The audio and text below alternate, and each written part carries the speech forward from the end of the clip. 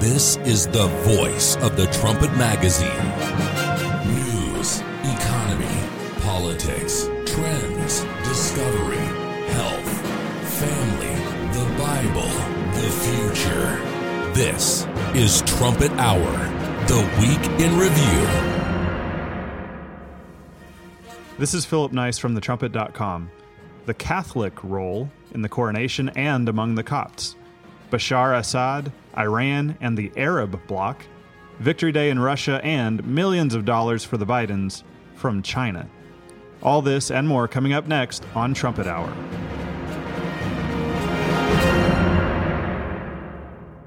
Welcome to Trumpet Hour Week in Review this graduation weekend, May 2023. Here in Edmond, Oklahoma, USA, families are traveling in for high school and college graduations. As you might know, the publisher of the Trumpet also sponsors schools here at our headquarters in central Oklahoma, as well as in England. So it's been a week of exams and dinners and parties and rehearsals, and early next week, graduation and commencement. Lots of people arriving in town today celebrating the fact that there is still light to be found. There still is hope for the future. And if you're listening online, we say good morning, good afternoon, good day, good evening to you wherever you are around the world. We've been hearing from you, and thank you for listening. And thank you to those who have taken the time to send an email or even say in person that you are listening. Joining us today online ahead of graduation preparations there in England is Richard Palmer. Good afternoon. As well as Mihailo Zekic. Good to be here. And here in the studio with me are Andrew Miller. Hello. As well as Jeremiah Jacques. Hello there. In the second portion of the show, we'll focus in on one of the biggest issues of the week, something you've heard about, a dam that just broke yesterday. But here in the main portion, each of our trumpet writers, as usual, summarizes the 3, 4, 5 biggest developments in his region and then focuses in on one of those. Richard Palmer, among other things, you monitor for certain developments to take place in the region of Europe. From that perspective, what is the main news made in Europe this week? Well, Europe, also my home country of the UK, where, like we talked about last time, we had the coronation over the weekend. That was probably my week's highlight in terms of news events. I enjoyed that more than I thought I would. I think there's just a lot there that's really inspiring. I think the music they often use is fantastic. You know, they're opening by singing the Psalms and about loving Jerusalem. And then, of course, Zadok the priest, lots of trumpet blasts, lots of fantastic words. I wrote an article just this week about the missed opportunity of the coronation because there is such a fantastic message that it sends out that is then completely masked by the fact that nobody follows through on what it says. But I think one of the big takeaways, though, from the coronation as well was this closeness with Rome, even more than I think we had an idea of when we talked about this last week. You had Catholic cardinals attending, probably for the first time since the coronation of Queen Mary I. So you're looking at arguably the most Catholic coronation in about 400 years. So I think that's a really important takeaway from that. I think other important news this week, we've had some stats from Germany showing how they're funneling goods to Russia through third countries. So their exports to Russia are down 45% due to all of these sanctions, but their exports to Kyrgyzstan are up 1,000%. So they're still selling to Russia. They're doing it via intermediaries. I think another important story we'll have up on the website probably beginning of next week, where EU border guards are now cooperating with North Macedonia. So you're having this process where there's a whole range of countries now in the Balkans, including Serbia, that are outside the European Union, but EU border guards are guarding their borders. You know, basically a handful of EU troops are the ones that are protecting those countries' borders, and that's a kind of, you see the expansion of the European empire, I think you could almost say, with that. That was the missed opportunity of the coronation. I really encourage our listeners to take a look at that. That ceremony is, first of all, once in a lifetime, maybe twice in a lifetime kind of event. And there's information in that article that for all the coverage that the coronation has received isn't in any other coverage except for on thetrumpet.com. So, Mr. Palmer, what's the main story that you'd like to focus in on? So Pope Francis he met with the Pope of the Coptic Church, basically the ancient Egyptian shouldn't say ancient Egyptian, that makes it sound like it's 4,000 years old, but the Egyptian church that had a split with Rome a very, very long time ago. These two, it's a meeting of two popes, and what was pretty remarkable is while he was there, he recognized a group of Coptic Christians that were murdered by the Islamic State as martyrs, and he put them in the Roman martyrology, this kind of the Roman Catholic calendar of martyrs and saints that the Catholic Church kind of revere and set aside days of the year to remember. And this is a pretty big deal. So John Allen is one of the best commentators on Catholic news. He writes for Crux, or Crux Now, a Catholic news website. And he wrote, "For those with ears to hear, every so often it's actually possible to detect the sound of history's tectonic plates as they shift.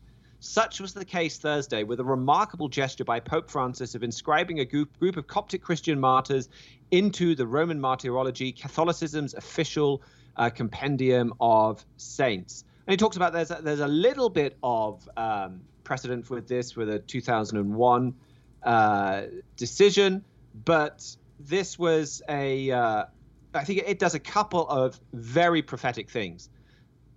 First of all, this is a big step towards unity between the Catholic Church and the Coptic Church. It's a major gesture from the Pope to say, yes, we're going to let you recognize martyrs, and we'll, if you're holding up members of the Coptic Church and saying these are martyrs, these are basically saints, you can pray to them, you can worship them, you can venerate them. Well, at that point, you're not really two separate churches. You're not saying, well, these people were heretics. So it's a big step of unity between the between the Catholic Church and this Coptic Church and the Oriental Orthodox, the whole kind of Oriental Orthodox community. And then also, these are modern martyrs. These were people that were killed for their religion by the Islamic State in 2015, not ancient history. And so for the Catholic Church to come forwards and say, well, they're martyrs, they died for their faith, and we're going to honor and revere them for that, that kind of puts the Catholic Church on the front lines of protecting Christians that are being persecuted across the Middle East. If you were to, I think it's maybe less so the last year or so, but if you were to kind of put together a top 10 underreported news stories, or kind of like big trends that are underway that we often don't talk about very much because there often isn't one massive event to talk about, but something that's just steadily kind of going on in the background, the persecution of Christians across the Middle East would I think, make that list. There has been a very steady decrease over the last 10 years or so of Christians across the Middle East, even on into Pakistan, India, where they're coming under attack from Hindus that are becoming more and more extreme. So this is a huge and underreported story. And so for the Catholic Church to draw attention to that, they're putting themselves more into that story. And they've gained some criticism recently. Pope Francis has gained some criticism with some within the Catholic Church for not doing more to stand up for Christians in the Middle East. And so this represents a bit of a change on that. It's a very important prophetic change that we've been watching for. So I've referenced all of this Bible prophecy. We have a book, Jerusalem in Prophecy, that goes through what we're looking for in the Middle East, and that we're watching for Catholic-led Europe to really step into the Middle East, to play a role as a peacemaker, but then also for the Catholic Church and this Catholic-led Europe to confront radical Islam. And I think, so if you think in terms of Europe becoming more Christian, more Catholic, Europe confronting radical Islam, Europe unifying with Christians, having a bigger role to play in the Middle East, all of this ties right in line with that. And so this news from this week, it ties right in with Daniel chapter 11 that says you're going to see a Christian king of the north clashing with a radical Islamic king of the south. So again, look for more coverage of this and other developments in the Catholic Church on thetrumpet.com. Incidentally, go to thetrumpet.com and sign up for the Trumpet Brief daily email that Mr. Palmer manages, so that you don't miss any of these stories and they come to you wherever you may be. So we see the Pope and the Catholics are involved in the British coronation there, as you mentioned, and now we see the Catholic Church making other moves And this might seem just like religious news, quote unquote, right now for readers of Crux or what have you. But this is world news, and this definitely will be world news. This is something setting up to affect all of Catholicism, all of Christianity, really, and all of Europe and far beyond that. So thank you, Mr. Palmer, for leading us off with that important story. You mentioned Jerusalem in Prophecy, which listeners can get for free at thetrumpet.com/literature. Jerusalem in Prophecy. Mihailo Zekic, you watch Jerusalem and the Middle East generally. What's the update from the Middle East this week? Well, we covered last week on the rising tensions between Israel and terror groups in Gaza. There's been a bit more of headbutting in that sphere this week. On Tuesday, the Israelis carried out airstrikes in Gaza against 3 senior members of Palestinian Islamic Jihad. That's, if the name doesn't give it away, a pretty notorious terror group. They're specifically linked in high offices with the Al-Quds Brigade, or the armed wing of the PIJ, Palestinian Islamic Jihad. And for those that speak Arabic, people would recognize that Al-Quds means Jerusalem in Arabic. So speaking of Jerusalem there, the target for most terrorists in the region around Israel. There was originally last week when the skirmish was going on, there was a ceasefire going on. It looks like that's all done. The day after the airstrikes happened, 2 PIJ gunmen opened fire on Israeli soldiers in the West Bank near the city of Jenin, which is a bit infamous as being a terror hotspot. So we'll keep our eyes open, as always, to see how what happens in that realm. In other news, this is, I guess, really news because it hasn't happened yet in advance. Tomorrow is the Turkish presidential election we've talked about. It's too early to say how things will go. Strongman Recep Tayyip Erdogan is probably having the toughest election of his political career, which is saying something because he's been in power for about 20 years now. But there's I'd say maybe not a decent chance, but a higher than normal chance that we could see a new sheriff in Ankara in the not too distant future. So we'll have more updates on that, hopefully after the election has concluded. That Turkish election on Sunday, and not having monitored the Middle East as closely as you, obviously, and seeing that I believe it was 800 rockets hitting Israel within a day and a half. I saw that headline. And then a possible very big change there in Turkey, and something we've watched closely. I'm surprised that neither of those is your main story. You're going to bring us something else. What's that other main story, and why is it so important? Well, it's sort of like what Mr. Palmer was talking about earlier with like underreported trends that maybe get missed by people watching the news. No bombs went off, or at least no literal bombs went off with this. Nobody was unseated as ruler, but it's a pretty tectonic shift. On May 7th, the Arab League had a meeting in Cairo. That's the intergovernmental organization that includes all the Arab states in the world, from Mauritania and West Africa all the way to Bahrain and Qatar and all these other countries in the Persian Gulf. It's meant to give the whole Arab world one voice, but it hasn't been able to give the whole Arab world one voice because one conspicuous member of the Arab world has not been a part of it, or rather been suspended. That is Syria. Due to the actions of Syrian President Bashar al-Assad and the Syrian civil war, attacking his own people with chemical weapons, for example, they've suspended him, basically showing that most of the Arab world doesn't want to deal with him. There's very few things he can unite all the Arabs, like from Africa to the Persian Gulf, on. Trying to get rid of Assad's one of them. But looks like they've come past that. In that meeting on May 7th, they voted to get rid of Syria's suspension from the Arab League, which means now, even though there has been no regime change in Damascus, even though Assad's still in power and in a more secure power position than he was this time 10 years ago, even though a lot of Arab governments still don't like him, he's back in the diplomatic fold.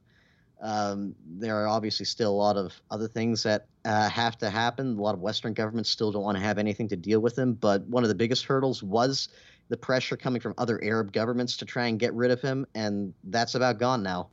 And that's without him making significant changes in his behavior, I would say. Is that an accurate assessment? Well, he made a few token concessions. He said he's willing to accept Syrian refugees that fled into places like Jordan back into Syria and settle them in again. He's also promised to help neighbors like Jordan and some of these other countries and tackling drug smuggling from Syria into these countries. You could imagine with a country as isolated as Syria, they're going to do whatever they can to get their economy going. But if the normalization path keeps going forward, he might not need these alternate economic lifelines, so to speak. This is, again, it's not really so much one event. It's a bit of a larger trend of these Arab governments opening up to Assad. Saudi Arabia especially has been pushing to bring Syria back into the Arab League. They've given Syria aid in the big earthquake that happened there a few months ago. The United Arab Emirates, another supposedly Western-friendly Arab government, has been making moves to try and bring them back in. So, well, the big takeaway from this is a lot of countries are hoping that the revolutionaries would have ousted Assad, or that he would have accepted some sort of compromise deal, or that he would have fled in exile to Russia or something like that. That didn't happen. Assad stuck to his guns. It was pretty difficult, but in the end, it paid off. He's still president. He's still in power. He's only in his 50s. He's relatively young as far as dictators for life go. And the rest of the Arab world sees there's really no point in trying to keep doing what they're doing. The revolutionaries are failing. They're just making Syria more and more angry. Syria is an ally of Iran, of course, and or a lot of Arab governments, at least, do not like Iran, so no point forcing this country to stay in Iran's sphere for no other reason than nobody else will take them. And they're just trying a different strategy to try and solve the Syrian crisis. Maybe, obviously, the packages of chemical weapons being dumped on cities have stopped. There's still fighting going on there, but the mass exodus of refugees is stopped, and now countries are trying to work out how are we going to get the refugees in our countries out? How are we going to get on Assad's bad side and encourage, say, him sponsoring terrorists against us or that sort of thing? How are we going to make the most out of this bad situation? And at this point, bring him back into the Arab fold, sending an olive branch to him to become one of theirs again, looks like the path they're taking. So we've got explosions and gunfire in Israel. We've got war, incessant war, it seems, in Syria. And we have an Iranian ally in Bashar al-Assad surviving. Yet the Trumpet.com is still telling you that Syria's relationship with other Arab nations is more important than than Assad's relationship with Iran. Where should people look to understand what our projection is for what's going to happen with Syria? Well, our editor-in-chief, Mr. Gerald Fleury, wrote an article in 2012 about this for the print edition called How the Syrian Crisis Will End. That was obviously a long time ago. A lot has happened since he wrote this article, but the main thing that he wrote was you're going to see Assad break away from Iran and join the modern Arabs, and most especially a German-led Europe. He based that analysis off of a prophecy in Psalm 83 we go to often on this show, which talks about Mr. Palmer referenced the King of the South earlier. That's a prophecy in Daniel talking about Iran and a German-led Europe clashing. Iran has its allies. Psalm 83 fills us in with who Germany's allies are going to be, and includes peoples like the Ishmaelites or the modern Saudis, the ancestral peoples of places like Jordan, Turkey, and crucially, it also mentions the ancient peoples of Syria. Now, at the time Mr. Fleury wrote about this prophecy, at the time he wrote that article, Syria was very much firmly in the Iranian camp, and the Syrian civil war, we didn't know how it was going to play out per se, but we knew that Assad, or rather Syria, was going to switch sides somehow. The Syrian civil war looked like it was a good opportunity to do so. That didn't happen, but what we're seeing instead, irony of ironies, Assad is still in power, but it's through his regime that all these outreaches to these modern Arab groups are coming. His country is cash strapped. He's in the alliance with Iran more out of necessity rather than any ideological brotherhood. Iran's an Islamist theocracy, always trying to sponsor revolution abroad. But Assad's regime is technically socialist. It's not radical religion per se. Or the Iranians have been doing stuff that Assad doesn't necessarily like converting Sunni mosques in Syria to Shia mosques, taking over the administration of schools, that kind of thing. He'll take what he can get as long as he doesn't get sent to the International Criminal Court for war crimes. He'll take whoever offers him the best deal. And in this case, the moderate Arabs, countries like Saudi Arabia, they don't have the bad associations that Iran would bring. They may not necessarily try to convert him into a theocracy. They have a lot more cash to spare to give to his cash-strapped country. And with this warming up, we could see Syria getting closer to these countries. And if Saudi Arabia and Iran, or these moderate Arabs and Iran, were to have another rupture with Syria normalized already with their economies, Syria doesn't want to have happen to it again what happened to it with sanctions and being cut off from the global economy. It could very well side with these more rich, more generous Arab countries against Iran. We'll see how it plays out.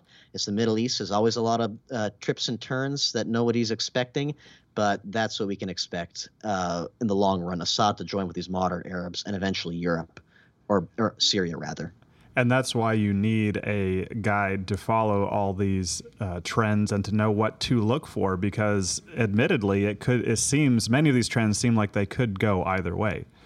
Just looking at it without the guide of some of the guides that you mentioned there, how the Syrian crisis will end, and the King of the South, both at thetrumpet.com. Thank you, Mihailo Zekic, for continuing to monitor the Middle East. So many significant stories we're covering here, and we'll cover a history-changing issue in the last segment. And we haven't even covered Asia at all yet, Jeremiah Jacques. Fill us in on This Week in Asia. Sure, yeah. One notable development is that China and Pakistan ironed out a deal this week to let Pakistan buy Russian oil using the Chinese currency, the renminbi. So that's another blow to the U.S. dollar, and just the most recent of many blows against it over the last year or so.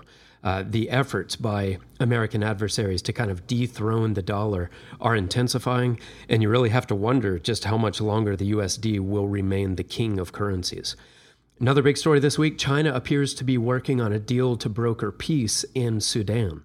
So this follows, of course, the landmark deal that the Chinese worked out back in March between Iran and Saudi Arabia.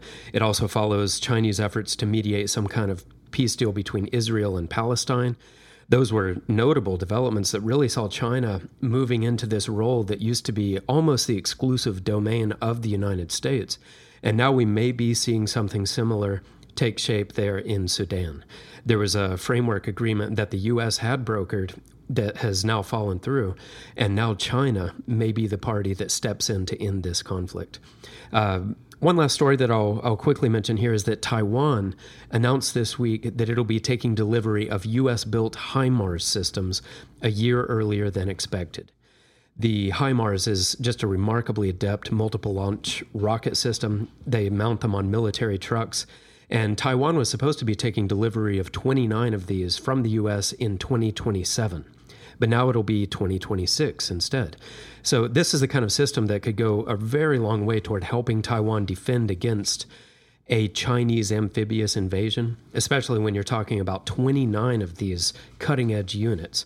So it could be that China will now want to move its plans forward to try to make its move, before Taiwan has these HIMARS systems in hand. So things around the Taiwan Strait may be on kind of an accelerated timeline or timetable here, and gives us a lot to carefully watch.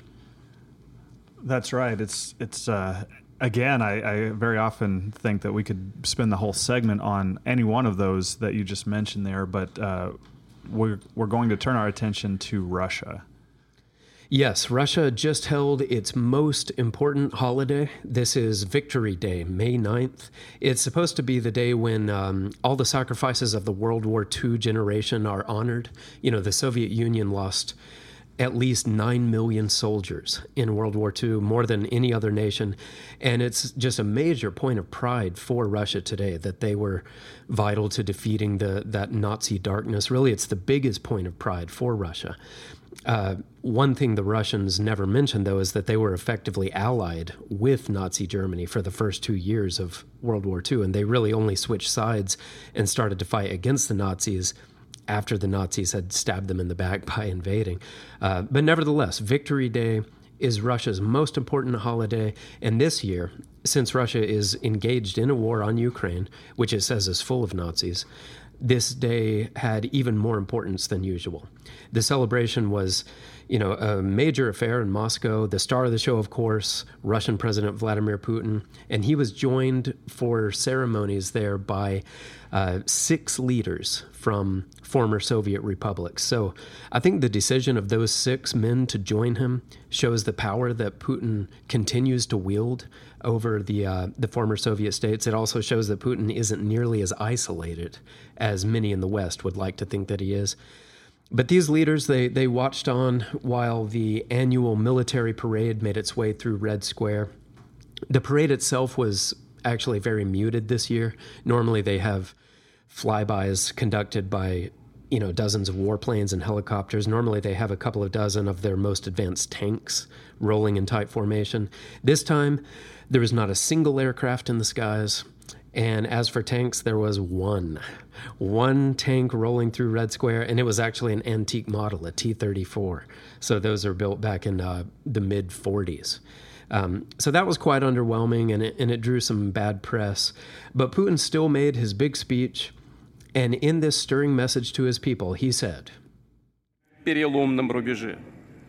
real war has been unleashed by the West against our homeland, but we have fought back against international terrorism." So that's the way Putin sees it. By helping Ukraine defend itself against Russia, the West has unleashed war on Russia. That's, a perverse read of the situation, but nothing really that we wouldn't expect from Putin. He also said the goal of the enemy is the destruction of Russia, which is not true.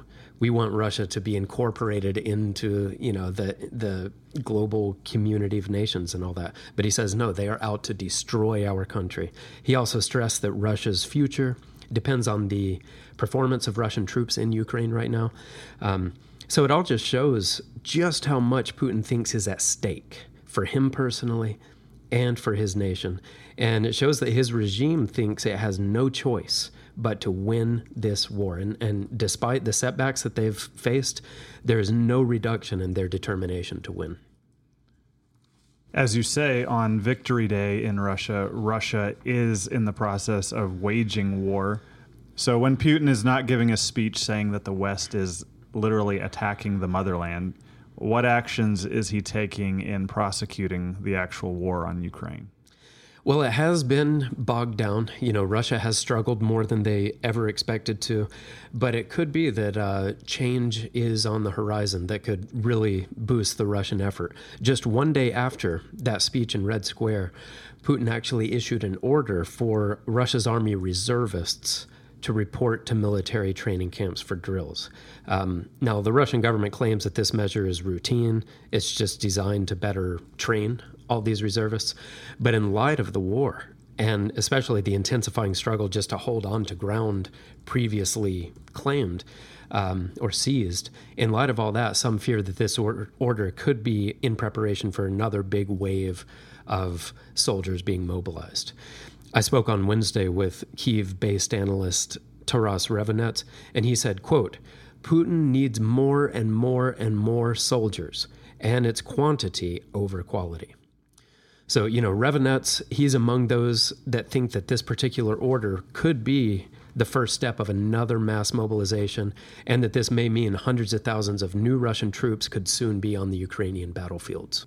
So Putin continuing to prosecute that war, and it continues to grind, and more quantity is blood is being poured into the Russian side, and more bloodletting on both sides, of course.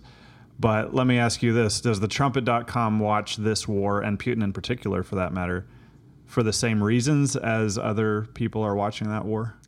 We have quite a different motivation. Of course, we can't say for sure how Russia's war on Ukraine will turn out, and there are indications that we could still be in the war's early phases.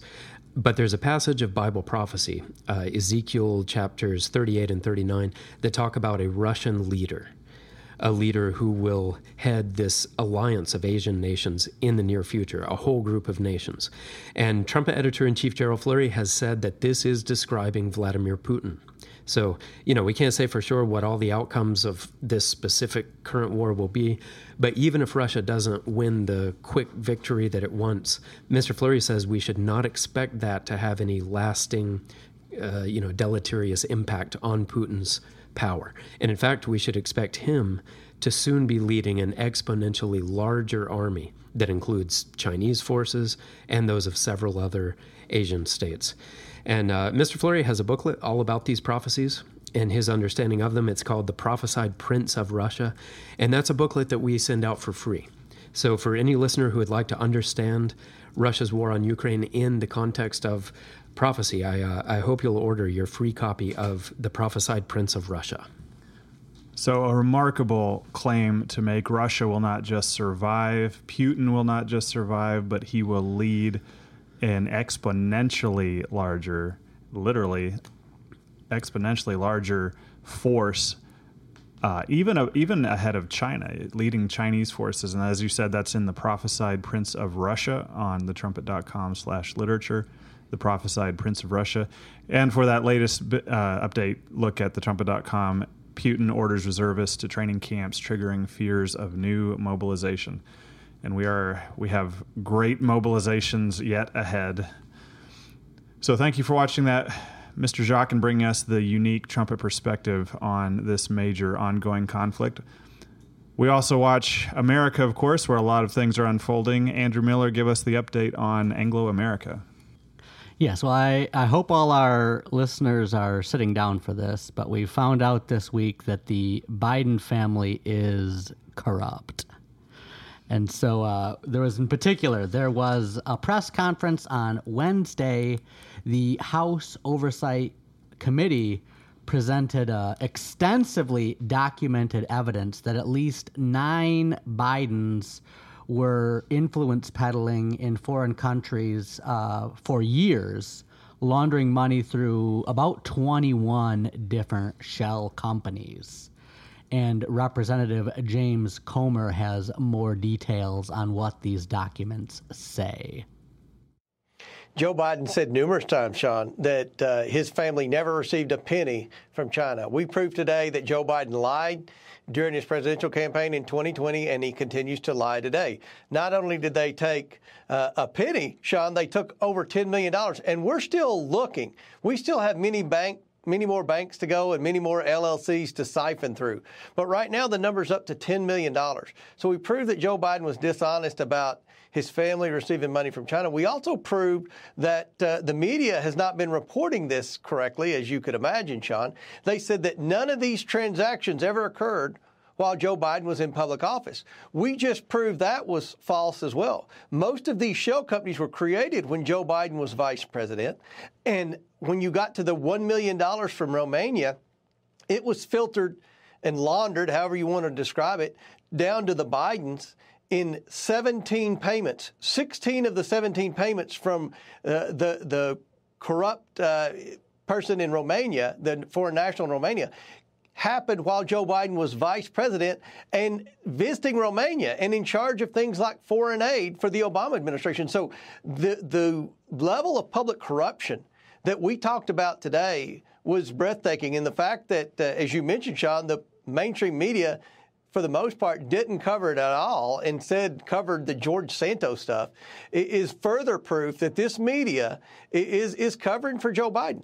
They are covering for public corruption at the highest levels in a manner we've never seen in the history of our country. Yeah, and so as you just heard there from Representative Comer, I mean, this is some historic revelations. I mean, we've known for at least a couple of years now that the Biden family was influence peddling, but these particular revelations give us quite a bit about just the extent of how many Bidens were involved in this. I mean, they reference Joe Biden's brother, James Biden, as receiving money, James Biden's wife, Sarah Biden, of course, Joe Biden's son, Hunter, Hunter's wife, Melissa, Hunter's former wife, Kathleen, Hunter's former wife and sister-in-law, Haley, and also they've given him a little more privacy to the younger generation, but at least 2 of James Biden's children and 1 of Joe Biden's grandchildren involved in these laundering efforts. And you've got a handwritten chart there to keep it all straight. I didn't even know there were 9 Bidens until before this, so I had to graph it out. And of course, the big guy, as he's referred to on the Hunter Biden laptop, Joe Biden himself, is not referenced in these documents, although we know from the Hunter Biden laptop that he was receiving a 10% cut of some of the Chinese deals. The Wall Street Journal's reported on this, making out the logical point that it's like there's not necessarily anything inherently wrong with the president's family doing business deals with companies that aren't headquartered in the United States. But the big thing that's concerning here is like, what were they paying them for? Because a lot of them were energy companies. Hunter Biden he does not have a master's degree in petroleum engineering or any other expertise that would qualify him to do business with the companies he's doing business from, other than his father was the vice president of the United States at the time, which makes it pretty much a sure shot that this is influence peddling. You're paying the Biden family, according to these documents say that they got at least $10 million from these 21 companies. So you're receiving $10 million for providing expertise that you don't have, just because these foreign companies are trying to ingratiate themselves to the Obama-Biden family. So it's which is a national security threat. And are these principally Chinese companies, you said? The 36-page, I have that in front of me as well. The 36-page memorandum released on May 10th mostly deals with Chinese and Chinese and Romanian companies.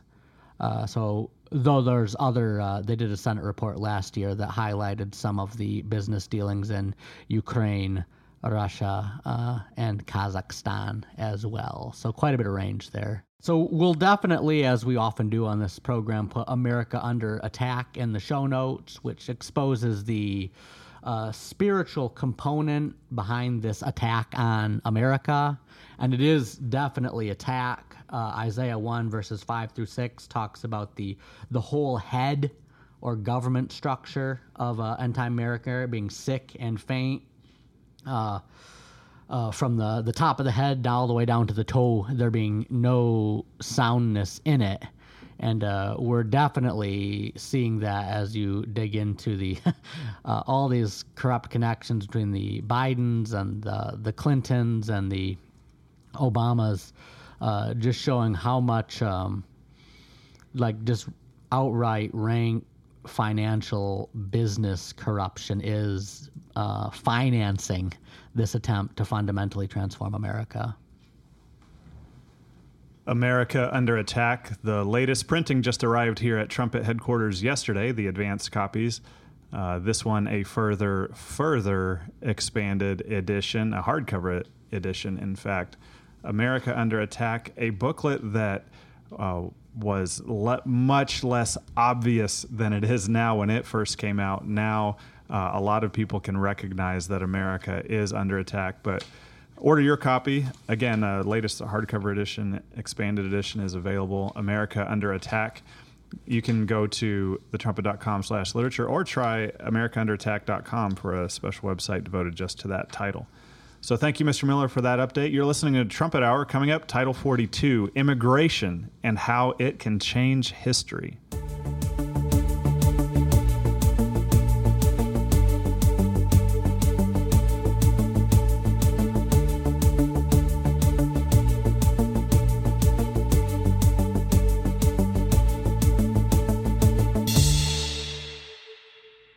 We're back. Today we finish out Trumpet Hour with a discussion on a major issue affecting multiple regions, and that issue surged into the news just yesterday as Title 42 ended. Andrew Miller, what was Title 42 and what did it prevent until yesterday? Yeah, Title 42 was a policy that the Trump administration put in place at the beginning of the COVID-19 pandemic, which basically said that just in an attempt to stop the spread of COVID into the United States, any illegal immigrants who came here from countries with high rates of COVID infection could be deported till after the pandemic was over. I think a lot of conservatives were probably wondering why you couldn't just deport someone here for the crime of coming illegally, but the government lacked the will to do that, so they used Title 42 as a legitimate way to protect America from COVID, but also as a legitimate way to deter illegal immigrants from coming. Now that Biden has declared that the COVID emergency is over, Title 42 has expired. You no longer have that deterrent. And so in the past week or two, the number of illegals being apprehended at the southern border has spiked from about 6,000 to 11,000 as more and more people realize that, well, they might as well come if they can't be sent back right away. So border crossings by official estimates going basically almost doubling. What's the significance of this surge across the border? Right. Well, it's definitely going to tie up more and more government resources. Even the Biden administration has sent down 1,500 troops from the U.S. military, not to deport anyone, but at least to help with warehouse staffing and data entry and other tasks with associated with processing these many people into immigrant camps. I think the Babylon Bee joke, which I cite on this program sometimes, is that Biden sent down 15,000 troops to help register new Democratic voters at the southern border. And that is kind of funny, but it's also not completely incorrect. Is that's basically what these troops are doing, is like processing these people. They'll be assigned a court date. And then because the migrant camps are going to get, with 11,000 people a day, are going to get full very quickly, released into the United States in hopes that they'll come back for their court date so a judge can decide whether they can stay or not, although probably well over half of them just disappear into the interior and never actually show up for that court date. 11,000 per day. 11,000 per day, and that's using up resources, as you say, but there's also other consequences of what's pouring across that border, Jeremiah Jacques. Yes, one of the most alarming aspects of America's open border is that China, which is, one of America's main adversaries, uses it to kill, to poison as many Americans as possible. The Chinese accomplished this with what is just a highly organized campaign to funnel synthetic opioids such as fentanyl into the U.S., where, struggling Americans are inclined to use them and either wreck their lives or die as a result of it. These drugs, of course, are insanely strong. Fentanyl is about 50 times more potent than heroin and 100 times more potent than morphine. So that makes it just highly addictive and astonishingly high risk as well in terms of fatal overdoses. Even tiny trace amounts can kill a person. And the Center for Disease Control says that more than 150 Americans die of overdoses related to these kinds of synthetic drugs every day. So that's one American every 9 minutes, give or take. That means that since we started this episode of Trumpet Hour, probably 4 or 5 Americans have died from these specific drugs. And it may sound like just another drug problem, just another symptom of a broken society and broken people that's just kind of inevitable and that naturally happens. But if it were not for the Chinese and their concerted efforts to destabilize America with this campaign, then the U.S.'s fentanyl problem wouldn't be anywhere near as destructive as it is. So the way the Chinese campaign works is you've got Chinese chemical companies such as Wuhan Shokang Biological Tech. These massive chemical companies, really they operate at the orders of the Chinese Communist Party. And these companies work closely with Mexican drug cartels, such as the notorious Sinaloa cartel and also CJ&G. And the Chinese chemical companies sell these cartels, not the final product, but the ingredients, you could say, the precursor chemicals to make fentanyl. There's also evidence that the Chinese demand payment in cryptocurrency, just to kind of obscure the true origins and their role in this. But anyway, the Chinese get these chemicals to the cartel's cooks, who are working up in little mountain hideouts in northern Mexico. From there, the cooks make it into this enticing poison, and the cartels smuggle it into the U.S. through this Swiss cheese border. And then they sell them to desperate Americans or Americans who are just a bit reckless and think they're going to have a fun experience. And every 9 minutes, one of those Americans dies. Kill the capitalists with what they like to taste. I have heard it expressed that way by reportedly a Chinese leader in the past. Kill the capitalists with what they like to taste. A concerted effort to take advantage of the fact that a border is not secure and to weaken and destroy America and American lives. Immigration is a major factor. I mean, massive events can happen due to immigration when it's used intentionally as a weapon, as you're talking about, Jeremiah Jacques, or just the crush of people and a different culture coming into a nation to change that nation in some way. Yeah, migration has also been in the news here in the UK. It's a smaller country, but it's not quite on the same scale. But it absolutely has been driving a lot of news here, where we've had 45,000 people come in small boats, and the news from this week is that actually it's estimated that we could have a net legal migration of 1 million. So that's a million more people coming into the UK than are leaving the UK. This is by legal routes. And for a country of about 65 million people, that's pretty big. And you can see the knock-on effects that this has everywhere. But I think you'll see it in the US. We see it here. It's culturally is the biggest impact. And it's not politically correct to talk about it, really. But even during my lifetime, you've had very significant changes in the UK. It's pretty common now to see Polish supermarkets and even normal supermarkets stocking large amounts of Polish and Eastern European foods, as we've had lots of Eastern Europeans come in. It's not fashionable to talk about, but it leads to high crime, and it dilutes national identity, and it dilutes, say, the sense of camaraderie and common loyalty to a single nation.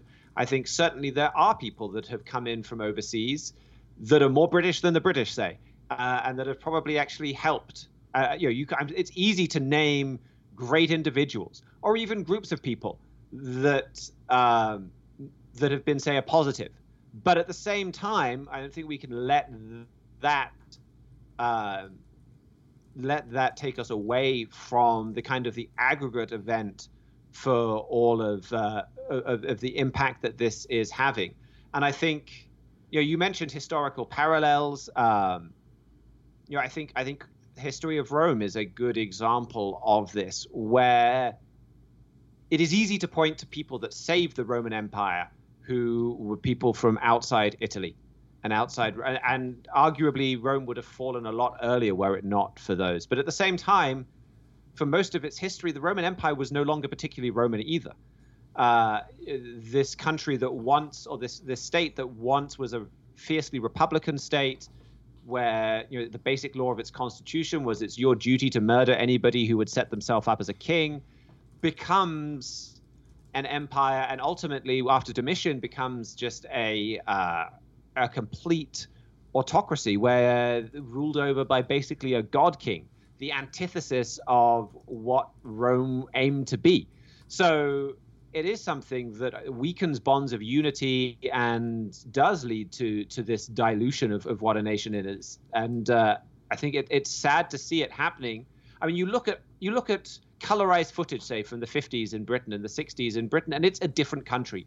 It's a country I have never experienced and fundamentally incapable of experiencing, because my country has changed that much. And I think that's a very sad thing. And it's a sad thing to see this happening to the United States, where, okay, it's a country built on immigration and on immigrants, but once there was an effort to instill them with a common core set of values, and that's gone now, and it's fundamentally transforming America. Well, I think you could even see the influence of what mass immigration, whether illegal or even legal, from various different parts of the world has in the coronation. We talked about the influence of different faiths that are now playing the role. Different, obviously, some are, shall we say, more established in Britain than in British culture and history than others. But at the same time, I mean, can you imagine when Queen Victoria was on the throne, having a representative from the Muslim community and the Sikh community and the Buddhist community going over there and giving her their blessing? Of course you couldn't have. That's not to say people from the colonies weren't coming into Britain during the 19th century or whenever. But at the same time, it's gotten to the point where there's so many people coming from different parts of the world that it's fundamentally changing not just the way society works, but the very institutions that define society to their core, how they're functioning, what defines them. There's a prophecy in Hosea 7 that talks about Ephraim, the ancestors of the modern British peoples, mixing himself among the peoples, having strangers devour their strength, and knowing it not. Obviously, the tribes of Israel, of Ephraim being one of them, with a special covenant determining how successful their countries would be on how they obey God or how much they follow God's laws. And modern descendants of Israel haven't done that for a very long time, but to the extent that they try to, according to the best of their knowledge, God has respected that. But how is God supposed to steer the nation when a significant percentage of the people within that nation don't even have a history, say, with the Bible, or don't even look to it as a text that has a place in their heritage, that has a place, fundamental meaning with how they govern themselves? I mean, even where I grew up in Canada, another Ephraimite Commonwealth country, I lived 15 minutes away from the second largest Buddhist temple in North America. How are people supposed to repent to a God they never knew, their ancestors themselves, that they do not have a history with God? And it's part of the reason of this introduction of other religions, especially from these from different groups of people migrating in, that has really, in a sense, made Israel almost incapable of repenting, because so many people today living in these Israelite countries don't have a heritage with the countries that God had, or the national histories with the individuals that God has blessed. And in a sense, it's, as we talk about often on this program regarding different prophecies, it's almost fatally handicapped them. So much more here than just, too many people are coming in and they're taking our stuff. We don't have as much money as we would if we didn't have all this immigration. This goes so far beyond that, and a lot of people realize that when you talk about immigration, people try to cast it as, that you don't like other people who aren't like you. There is so much more involved. History shows us that. Even what's happening right now shows us that. But cities are getting overloaded. Texas cities are busing people out of there because they're just all over the place. The tent cities on the street corners, or all along the street rather, and then other cities far away are being affected by this. New York City is saying that it's being destroyed by the migrant crisis. New York City, that's thousands of miles away. Chicago is saying, don't send any more. We don't have the space or the resources. Imagine what it's like on the Texas border. The space or the resources were filled up a long time ago. But again, immigration it's important to understand, immigration, as you have been saying, is a history-changing factor. It's not just about the huge effect on resources, the millions and billions.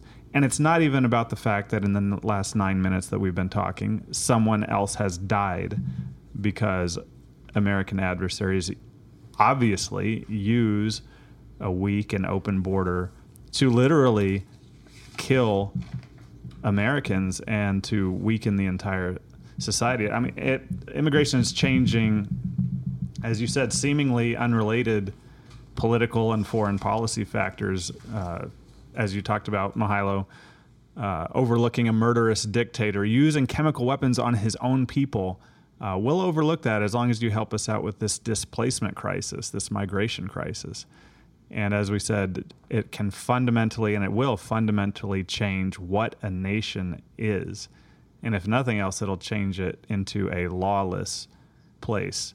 Title 42 leads off the Trumpet Brief this morning. If you haven't just subscribed to the Trumpet Brief, go ahead and do that. Go to thetrumpet.com and subscribe. You'll learn about immigration and a lot more. That's all the time we have for today. Email us your thoughts, as you have been doing, and we really are grateful for that, to letters@thetrumpet.com. And thanks to our panel, Jeremiah Jacques, Andrew Miller, Mihailo Zekic, and Richard Palmer. Thanks to Nick Irwin for engineering and production. I'm Philip Nice, and that is your Trumpet Hour Week in Review.